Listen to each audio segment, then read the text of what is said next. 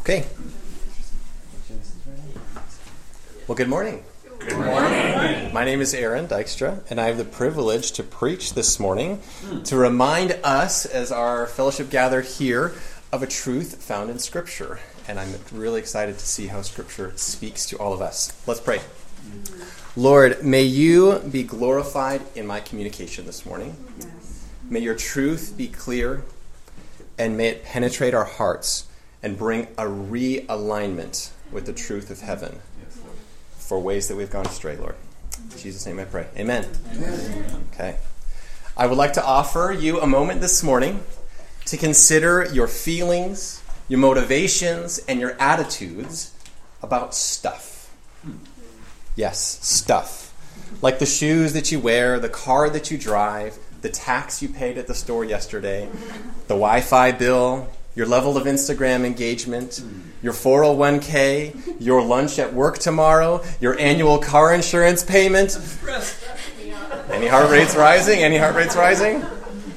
I oftentimes have to ask myself, does God really care about how I feel when I'm shopping at Aldi or a Costco or the emergency Lunds and Byerly's? We ain't bougie like that.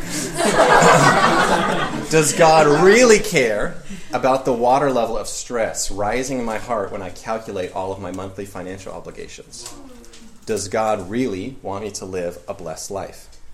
I've titled this message, Heart Check, which is defined as the self-assessment or reflection on one's emotions, motives, attitudes, and beliefs. I believe that we need a heart check in relation to our worldly possessions, finances, and the general cares of the world that can so easily pile up within our hearts. This morning, I would like to direct your attention and your gaze to a specific name of the Lord. And this name is Jehovah Jireh. It's almost like I'm married to the person that did the sounds this morning in the playlist. This means, in Hebrew, the Lord will provide, or the Lord who sees. Jehovah Jireh. This name of God is referenced in the story of Abraham and Isaac in Genesis 22, when God provided a ram in the thicket as a sacrifice in place of Isaac. This name joins many others, reflecting all different unique characteristics of the nature and quality of God and his relation to us. To name a few, Jehovah Jireh, the Lord will provide. Jehovah Rapha, the Lord who heals. Jehovah Shalom, the Lord is peace. We will be examining our teaching text today from Luke 12, 13 through 34, to examine what happens in our hearts when we forget that our God is Jehovah Jireh, the one who sees and who provides. And when we place ourselves on the throne of our hearts, taking ultimate responsibility for ourselves and every outcome of our possessions and cares and 401ks and all the things that make our stress level rise. It's a heart level issue, because we realize that there's a difference between being an owner of something and being a steward of something. That's good. Therein lies the need for a heart check. Luke 12, 13 through 34. I'll be reading from the ESV translation, and when I finish reading, as we've done in past weeks, I will say, "This is the word of the Lord," and you can please join all together and say, "Thanks be to God." Why? Because we're thanking God for his word that is alive and active and useful on February 25th, 2024. Amen? All right, join me in reading Luke 12, 13 through 34. Someone in the crowd said to him, that is Jesus, "Teacher, tell my brother to divide the inheritance with me." But he said to him, "Man, who made me a judge or arbiter over you?" And then he said, "Take care and be on your guard against all covetousness. For one's life does not consist in the abundance of his possessions." And he told them a parable, saying, "The land of a rich man produced plentifully. And he thought to himself, 'What shall I do? For I have nowhere to store my crops.' And he said, 'I will do this. I will tear down my barns and build bigger ones, and I will store all my grain and all my goods. And I will say to my soul, Soul, you have ample goods laid up for many years. Relax. Eat, drink, be merry.' But God said to him, 'Fool, this night your soul is required of you, and the things that you have prepared, whose will they be? So it is with the one who lays up treasure for himself and not living rich towards God. And he said to his disciples, "Therefore I tell you, do not be anxious about your life, what you will eat, nor about your body, what you will put on. For life is more than food, and the body more than clothing. Consider the ravens, they neither sow nor reap, and they have neither storehouse nor barn, and yet God feeds them. Of how much more value are you than the birds? And which of you, by being anxious, can add a single hour to his lifespan? If then you are not able to do a small thing as that, then why are you anxious about the rest? Consider the lilies, how they grow. They neither toil nor spin. Yet I tell you, even Solomon in all of his glory was not arrayed like one of these. But if God clothes the grass, which is alive in the field today, and tomorrow is thrown into the oven, how much more will he clothe you, O you of little faith? And do not seek what you are to eat or what you are to drink, nor be worried. For all the nations of the world seek after these things, and the Father knows that you need them.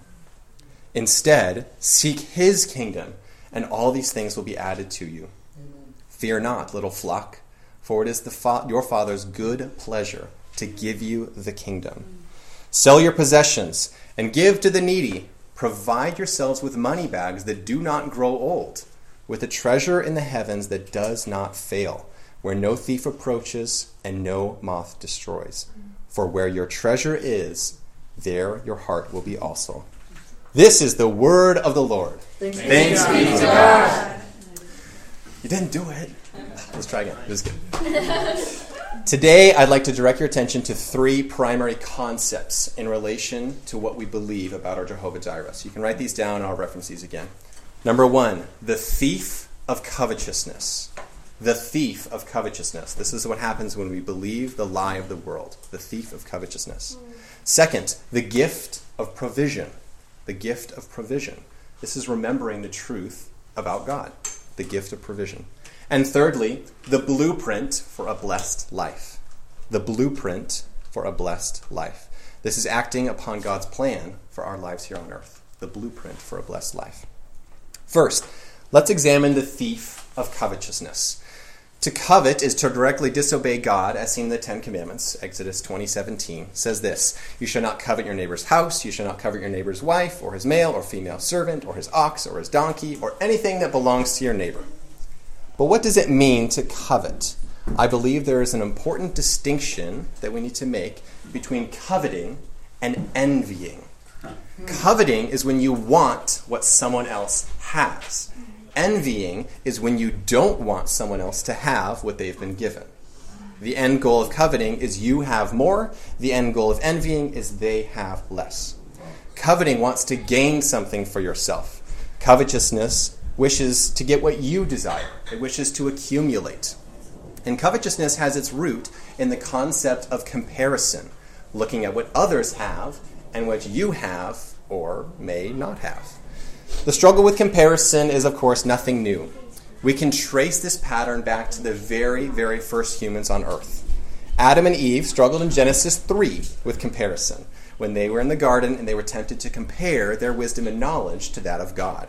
Genesis 3:4 says this: "You will certainly not die," the serpent said to the woman, "for God knows that when you eat from it, the tree of knowledge of good and evil, your eyes will be opened and you will be like God, knowing good and evil." When the woman saw that the fruit of the tree was good for food and pleasing to the eye, and also desirable for gaining wisdom, she took it and ate it. She also gave some to her husband who was with her, and he ate it. Comparison and coveting God's wisdom and knowledge was actually the root of the original sin committed by Adam and Eve. Covetousness, wanting what someone else has, is weaved all throughout the story of Scripture. Birthrights, power, authority, position, possessions, spouses. You name it, and someone is probably documented coveting it and acting upon those sinful desires. Fast forward thousands of years to the night of the Last Supper, which we just talked about, and Jesus is preparing to be crucified.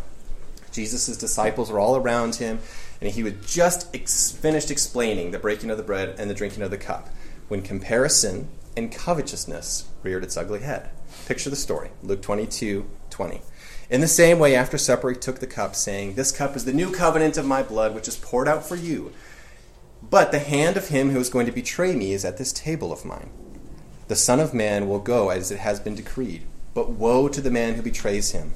They began to question among themselves which of them might be who would do this.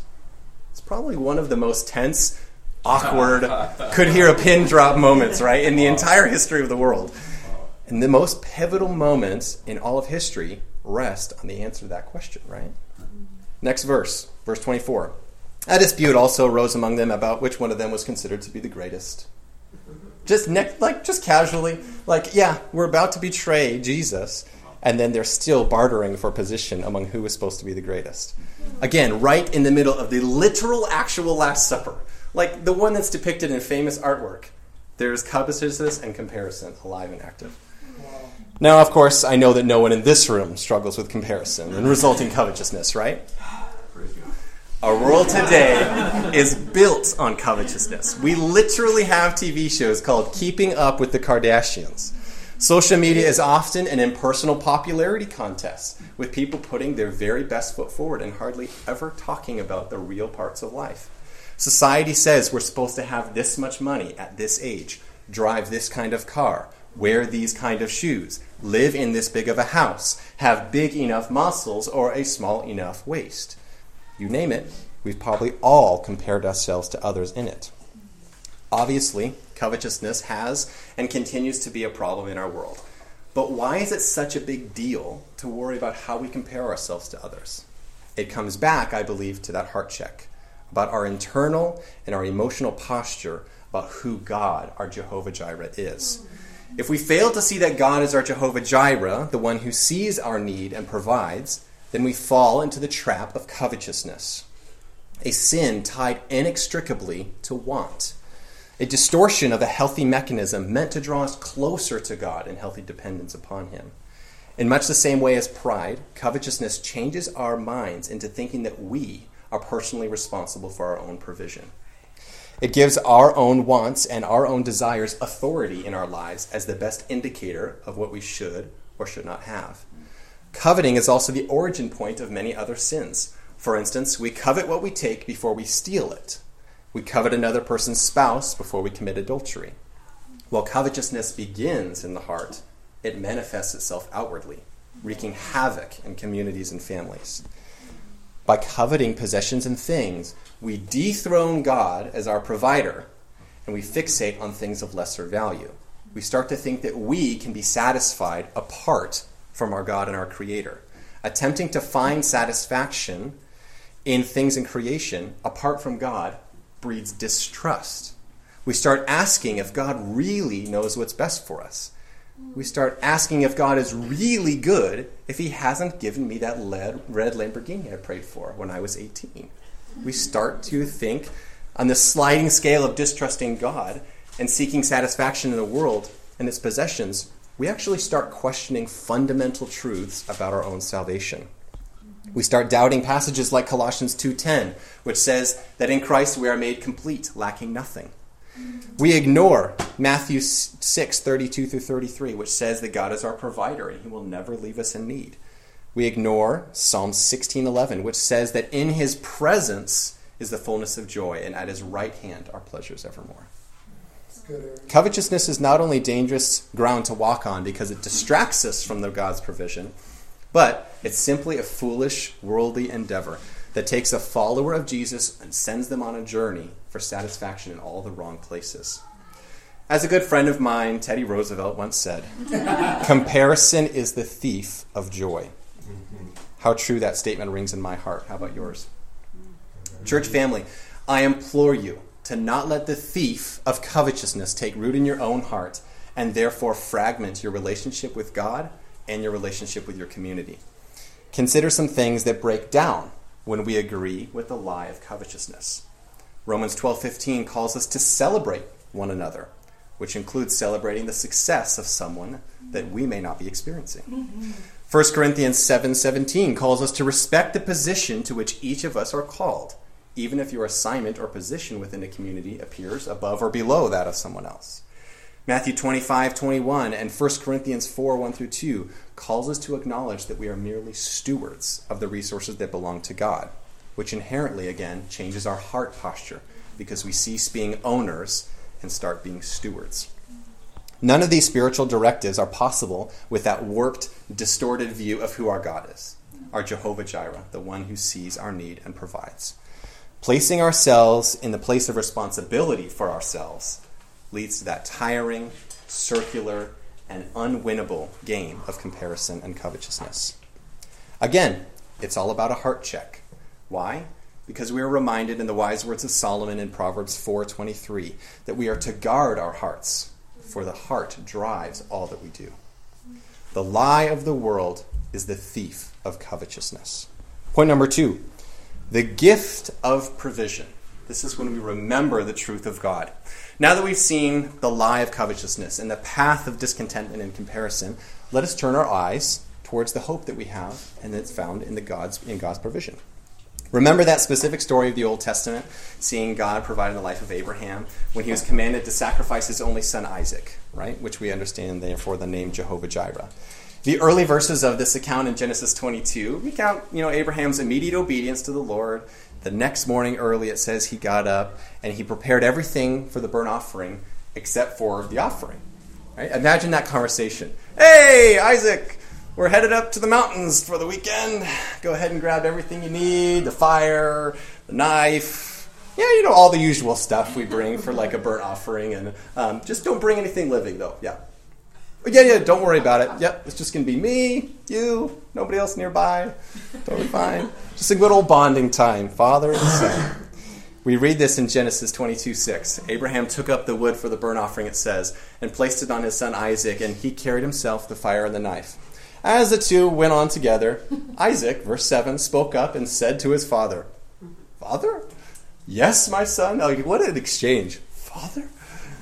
The wood and the fire is here, Isaac said, but where is the lamb for the burnt offering? Abraham answered, God himself will provide the lamb for the burnt offering, my son. And the two of them went on together. You see Abraham's heart posture. Verse 9, when they had reached the place God had told him about, Abraham built an altar there and arranged the wood on it. And he bound his son Isaac and laid him on the altar on top of the wood. Then he reached out his hand and took the knife to slay his son. But the angel of the Lord called out to him, Abraham, Abraham. Here I am, he said. Do not lay a hand on the boy. Do not do anything to him. Now I know that you fear God, because you have not withheld from me your son, your only son. Abraham was able to prove his heart posture. Mentions of God's provision are found all throughout Scripture. Provision is God's gift to us, especially when the world tempts us to chase other things that we think we need. Looking back at our teaching text, we'll focus now on verses 22 through 28. This is what it says. And Jesus said to his disciples, therefore I tell you, do not be anxious about your life, about what you'll eat, or about your body, what you will put on. For life is more than food, and body more than clothing. Consider the ravens. They neither sow nor reap, and they have neither storehouse nor barn, and yet God feeds them. And of how much more value are you than the birds? And which of you, by being anxious, can add a single hour to his lifespan? And then if you are not able to do such a small thing as this, why be anxious about the rest? Consider the lilies, how they grow, how they neither toil nor spin. Yet I tell you, even Solomon in all of his glory are not arrayed like one of these. But if God clothes the grass, which is alive in the field today, and tomorrow is thrown into the oven, how much more will he clothe you, O you of little faith? Let's take a minute to consider 3 interesting lessons that Jesus teaches through this section of the parable. Taught by Jesus through 3 examples of the ravens, the lilies, and this very temporal or temporary grass. I believe that Jesus brings up these 3 examples of the ravens, the lilies, and the grass to show us in his provision, how he feeds us, how he displays or arrays us for his glory, and how he clothes us for eternity. First, ravens. I love how Jesus references ravens and then talks about how they literally don't have storehouses or barns, like the guy who was just building bigger storehouses or barns. It truly does show that Jesus is teaching us that no matter what our position, no matter what our place, that our Jehovah Jireh will provide for our physical needs, like our food. Secondly, lilies. Jesus compares the lilies to in the fields to that of Solomon, stating that Solomon in all of his glory was not arrayed like one of these. Now, you guys might remember Solomon. Pretty big deal. 1 Kings 10, 14 through 25. This is the Message translation I'll be reading. It has some easily understood language and like more modern conversions and weights and measurements and things. This describes just a little glimpse of his splendor. Close your eyes if you want to. Solomon received 25 tons of gold in tribute annually. I did the math yesterday. That's $1,625,000,000 worth of gold annually. This was above and beyond the taxes and the profits on the trade and the merchants and assorted kings and governors. King Solomon crafted 200 body-length shields of hammered gold, 7.5 pounds of gold to each shield, and 300 smaller shields of about half that size. The king built a massive throne of ivory accented with a veneer of gold.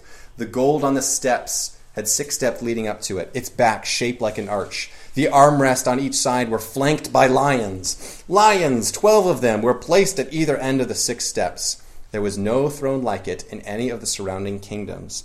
King Solomon's chalices and tankards, interesting words, were made of gold, and all the dinnerware and serving utensils in the house of the forest of Lebanon were pure gold. Nothing was made of silver. Silver was considered common and cheap. King Solomon was wiser and richer than all of the kings on earth. He surpassed them all. So obviously Solomon, no stranger to beauty and splendor. Yet, God, in his nature as Jehovah-Jireh, arrays or displays the lilies as even more glorious than Solomon. And then talks about us as even more than the lilies. Solomon's like, wait out here. Jesus is teaching us that our Jehovah-Jireh dresses us with beauty and with splendor. Why? For his name's sake. Thirdly, the temporal or the temporary grass. Thirdly, and I believe most importantly, the example of the grass describes how God clothes us for eternity. Don't miss this one. Luke 12:28.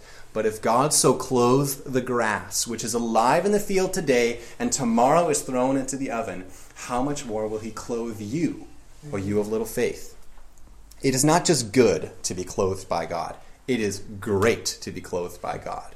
It's not just good news. It's not just great news. It is, I believe, the best news. God not only dresses us with beauty and splendor, he clothes us in salvation and in righteousness. Amen. Isaiah 61:10 says this, I will rejoice greatly in the Lord. My soul shall be joyful in my God, for he has clothed me with the garments of salvation. He has covered me with the robe of righteousness. Jesus is teaching us that our Jehovah-Jireh clothes us with garments of salvation and robes of righteousness. This is the greatest news of all. The gift of provision is not only for the things that we think we need, food, water, shelter, but it's also for the things that we cannot attain in our own strength. Hallelujah. Point number 3, the blueprint for blessing. So, finally, we have to ask ourselves, what does a life then look like, right? That steers clear of this lie of covetousness in the world and stands on the truth that God will provide. God, in his grace, knew that we would ask. So let's take a look back at our teaching text and let the Bible reveal the blueprint for God's blessing. I believe our teaching text breaks down 2 ways God's blueprint for a blessed life. And it's in 2 phrases. 1, being rich towards God, living rich towards God. And 2, putting God's kingdom first. Luke 12:20-21 reads, But God said to him, Fool, this night your soul is required of you. And the things that you have prepared, whose will they be? So it is with the one who lays up treasure for himself and is not rich towards God. Well, what does it mean to be rich towards God? Consider that story again of that farmer who built his bigger barns for his successful business and then is called a fool. Theologian and Pastor John Piper provides some commentary on this passage by saying this. Why then is he called a fool? That's the question in the parable. And not only a fool, but a fool who loses his soul. Verse 20, God said to him, Fool, this night your soul will be required of you. He was literally and tragically a damned fool. Why? Here's the way I would put it. This is Piper speaking. By the way he used the increase of his riches, he gave no indication of being rich towards God. He kept building bigger barns. That might be okay if you're storing the grain for a use that shows God is your treasure. But what does the farmer say? Verse 19, I will say to my soul. Soul, you have laid up ample goods for many years. Relax, eat, drink, be merry. He uses his plans to make his wealth the use he plans to make of his wealth says one thing: my treasure is relaxing, eating, drinking, and fun. That is my life, and my riches and my barns are going to make that possible. What's wrong with that? Nothing. If there is no infinitely more valuable God and no resurrection. That is why Paul said in 1 Corinthians 15:32, if the dead are not raised, let us eat and drink, for tomorrow we die. But there is a God, and there is a resurrection. That's right. So what's wrong with this man's way of handling his riches is that he fails to use them in a way that shows he treasures God more than he treasures his own riches. Again, it's a heart check. The farmer was rich towards himself instead of God, and prioritized his own treasures ahead of the kingdom of God. How then should we live? John 17 verse 3 says this: this is eternal life, that you know the only true God, and Jesus Christ whom you have sent. Amen. What is life then? Life is knowing God, not compiling possessions. Jumping back to Luke 12, it says in verse 29, and do not seek what are you to eat or drink, nor be worried. For all the nations seek after all these things, and your Father knows that you need them. Instead, seek his kingdom, and all these things will be added to you. Amen. Fear not, little flock. I love being called God's flock. For it is your Father's good pleasure to give you the kingdom. Sell your possessions and give to the needy. Provide yourselves with money bags that do not grow old, and with a treasure in heavens that does not fail, where no thief approaches and no moth destroys. For where your treasure is, there your heart will be also. Notice that Jesus does not ask us to abandon buying and selling. He doesn't ask us to abandon using our possessions for God's glory. And he doesn't abandon or ask us to abandon building his kingdom here on earth. He simply invites us to have a right posture of our heart towards wealth, possessions, and money.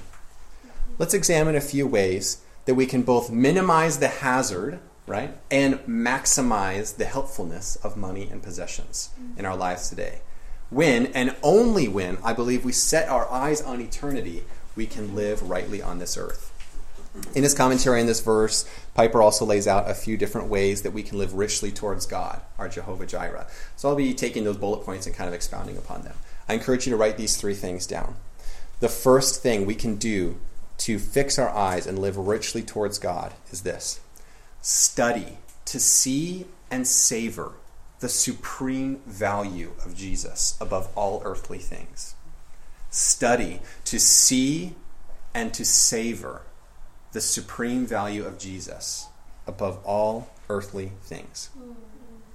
Oh, that we would be able to say with one heart, joining the Apostle Paul in Philippians 3:8, I count everything as loss because of the surpassing worth of knowing Christ Jesus my Lord.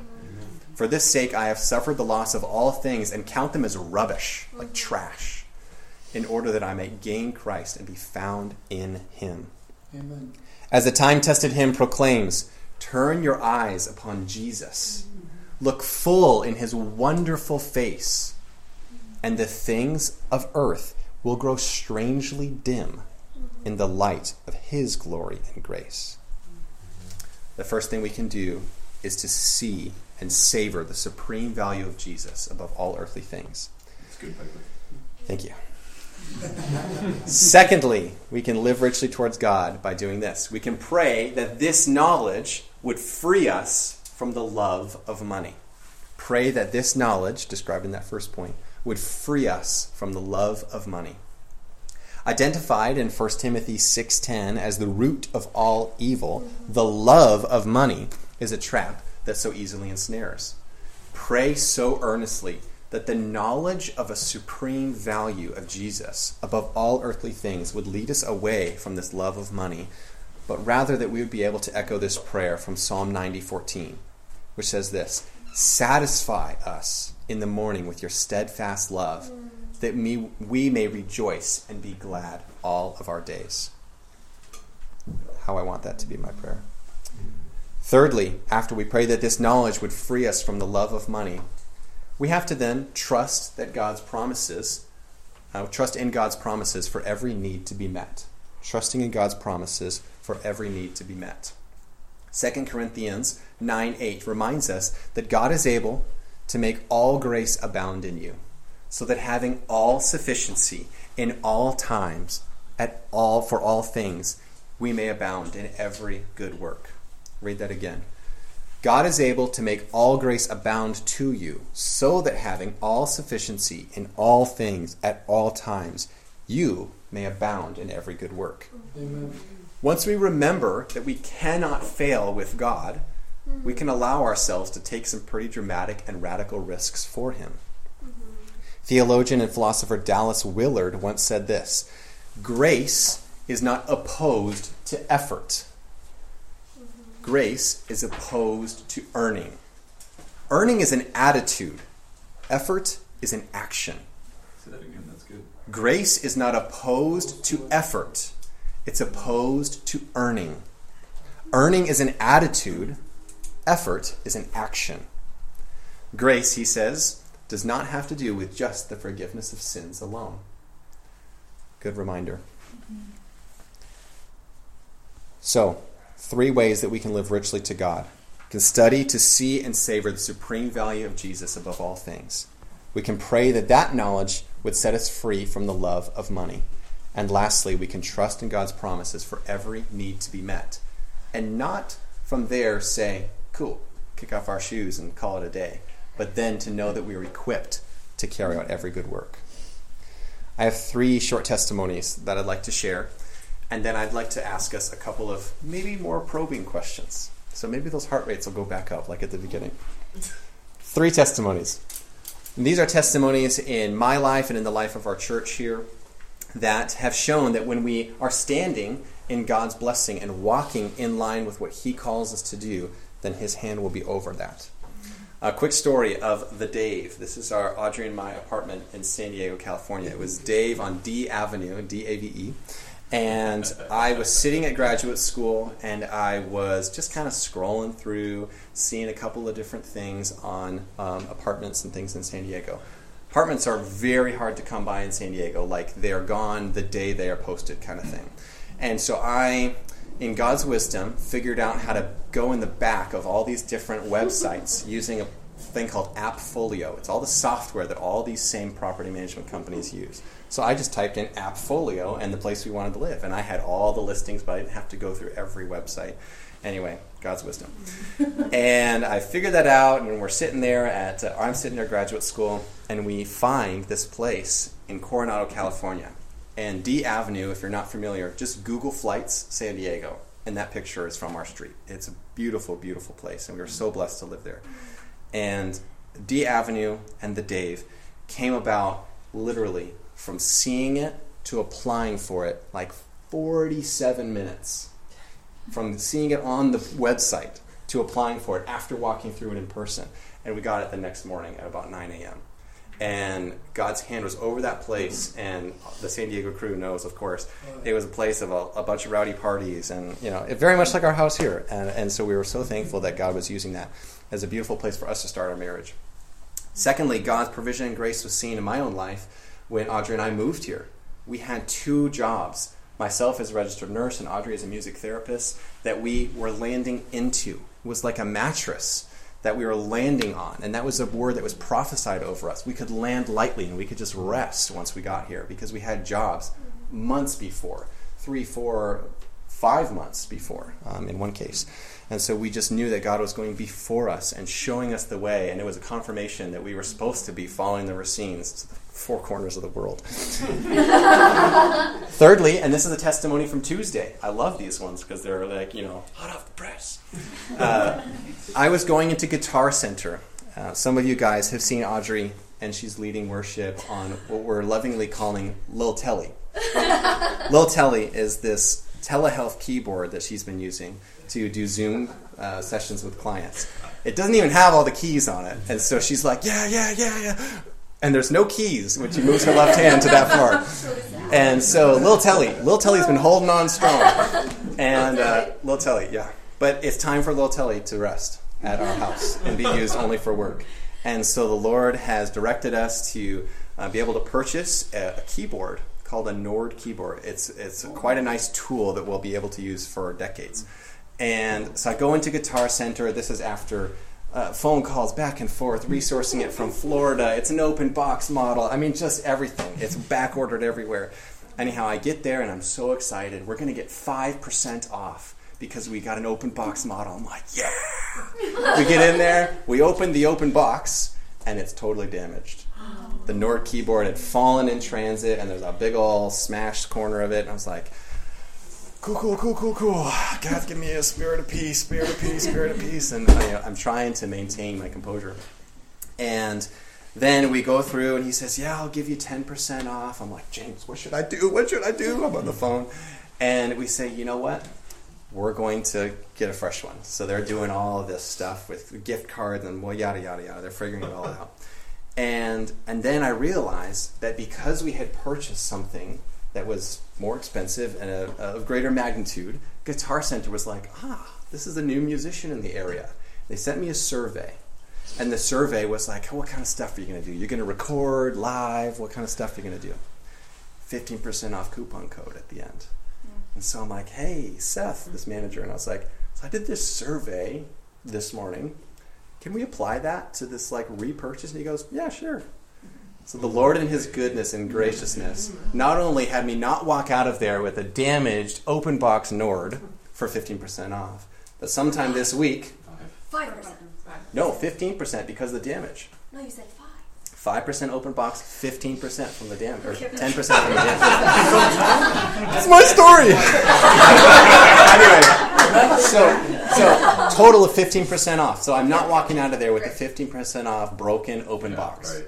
But we'll be walking out prayerfully before Wednesday night with a brand new in-box, completely great, 15% off Nord. So God is good, and I was texting James. I was like, I was so pissed, but Jesus is good. Anyway, God provides. He sees my heart. Okay, let's transition to a couple of maybe more probing questions after we've heard all these things. I hope you're... Yeah, I know, right? I hope you're encouraged by these, and I hope you'll be encouraged by the sound of this keyboard on Wednesday. So, church family, let's ask ourselves, though, what might be keeping our eyes on the cares of the world instead of the riches of provision found in the promise of Scripture? What lies of the world have we been believing? And what are some ways that we've let the thief of covetousness steal our joy? In what ways have we forgotten the promised gift of God's provision, dethroning him in our hearts and putting ourselves on the throne of our hearts, responsible for all of our provision and sustainment? How have we lived richly to ourselves instead of living richly towards God, lacking our eternal perspective and falling into the trap of the love of money? I've mentioned this analogy before, but not following God's blueprint for blessing is like standing 50 feet from a waterfall and expecting to get drenched. God's blessing, like a waterfall that never runs dry, is immovable and is unchanging. And all we have to do is align our hearts back to the reality of heaven and stand in the waterfall. It's time for a heart check. Again, consider your feelings, your motivations, and your attitudes about stuff. Stuff like the shoes you wear, the car you drive, the tax you paid at the store yesterday, the Wi-Fi bill, your level of Instagram engagement, your 401k, your lunch at work tomorrow, your annual car insurance payment. How would our life look different if we avoided the lie of covetousness and the unwinnable game of comparison like the plague? Perhaps it's time to get around the poor and reorient your perspective about worldly wealth. Perhaps it's time to actually delete that social media account that breeds nothing but discontentment. How would your life look different if you aligned your heart and your life with the truth of God's provision, laying aside worry and trusting Him for every need? Perhaps it's time to let go of control and the need to be your own God over your possessions and your calendar. Perhaps it's time to honor God by living within your means, trusting in his perfect provision. How would your life look different if you built your life on the blueprint of blessing? Perhaps it's time to put God's kingdom first by tithing cheerfully and consistently to the local church. Perhaps it's time to take some more radical risks, knowing that a life built on God and his promises cannot be shaken. Let's pray as we close. God, thank you for the truth that you revealed to us today from chapter 12 of Luke about worldly possessions and about the worries of the world. We pray that these things would grow strangely dim in the light of your glorious face. I pray in this room that there would be ears that would hear and there would be hearts that would be open to receive and obey everything that you taught us through Scripture. I pray this in Jesus' mighty, precious, worthy name. Amen.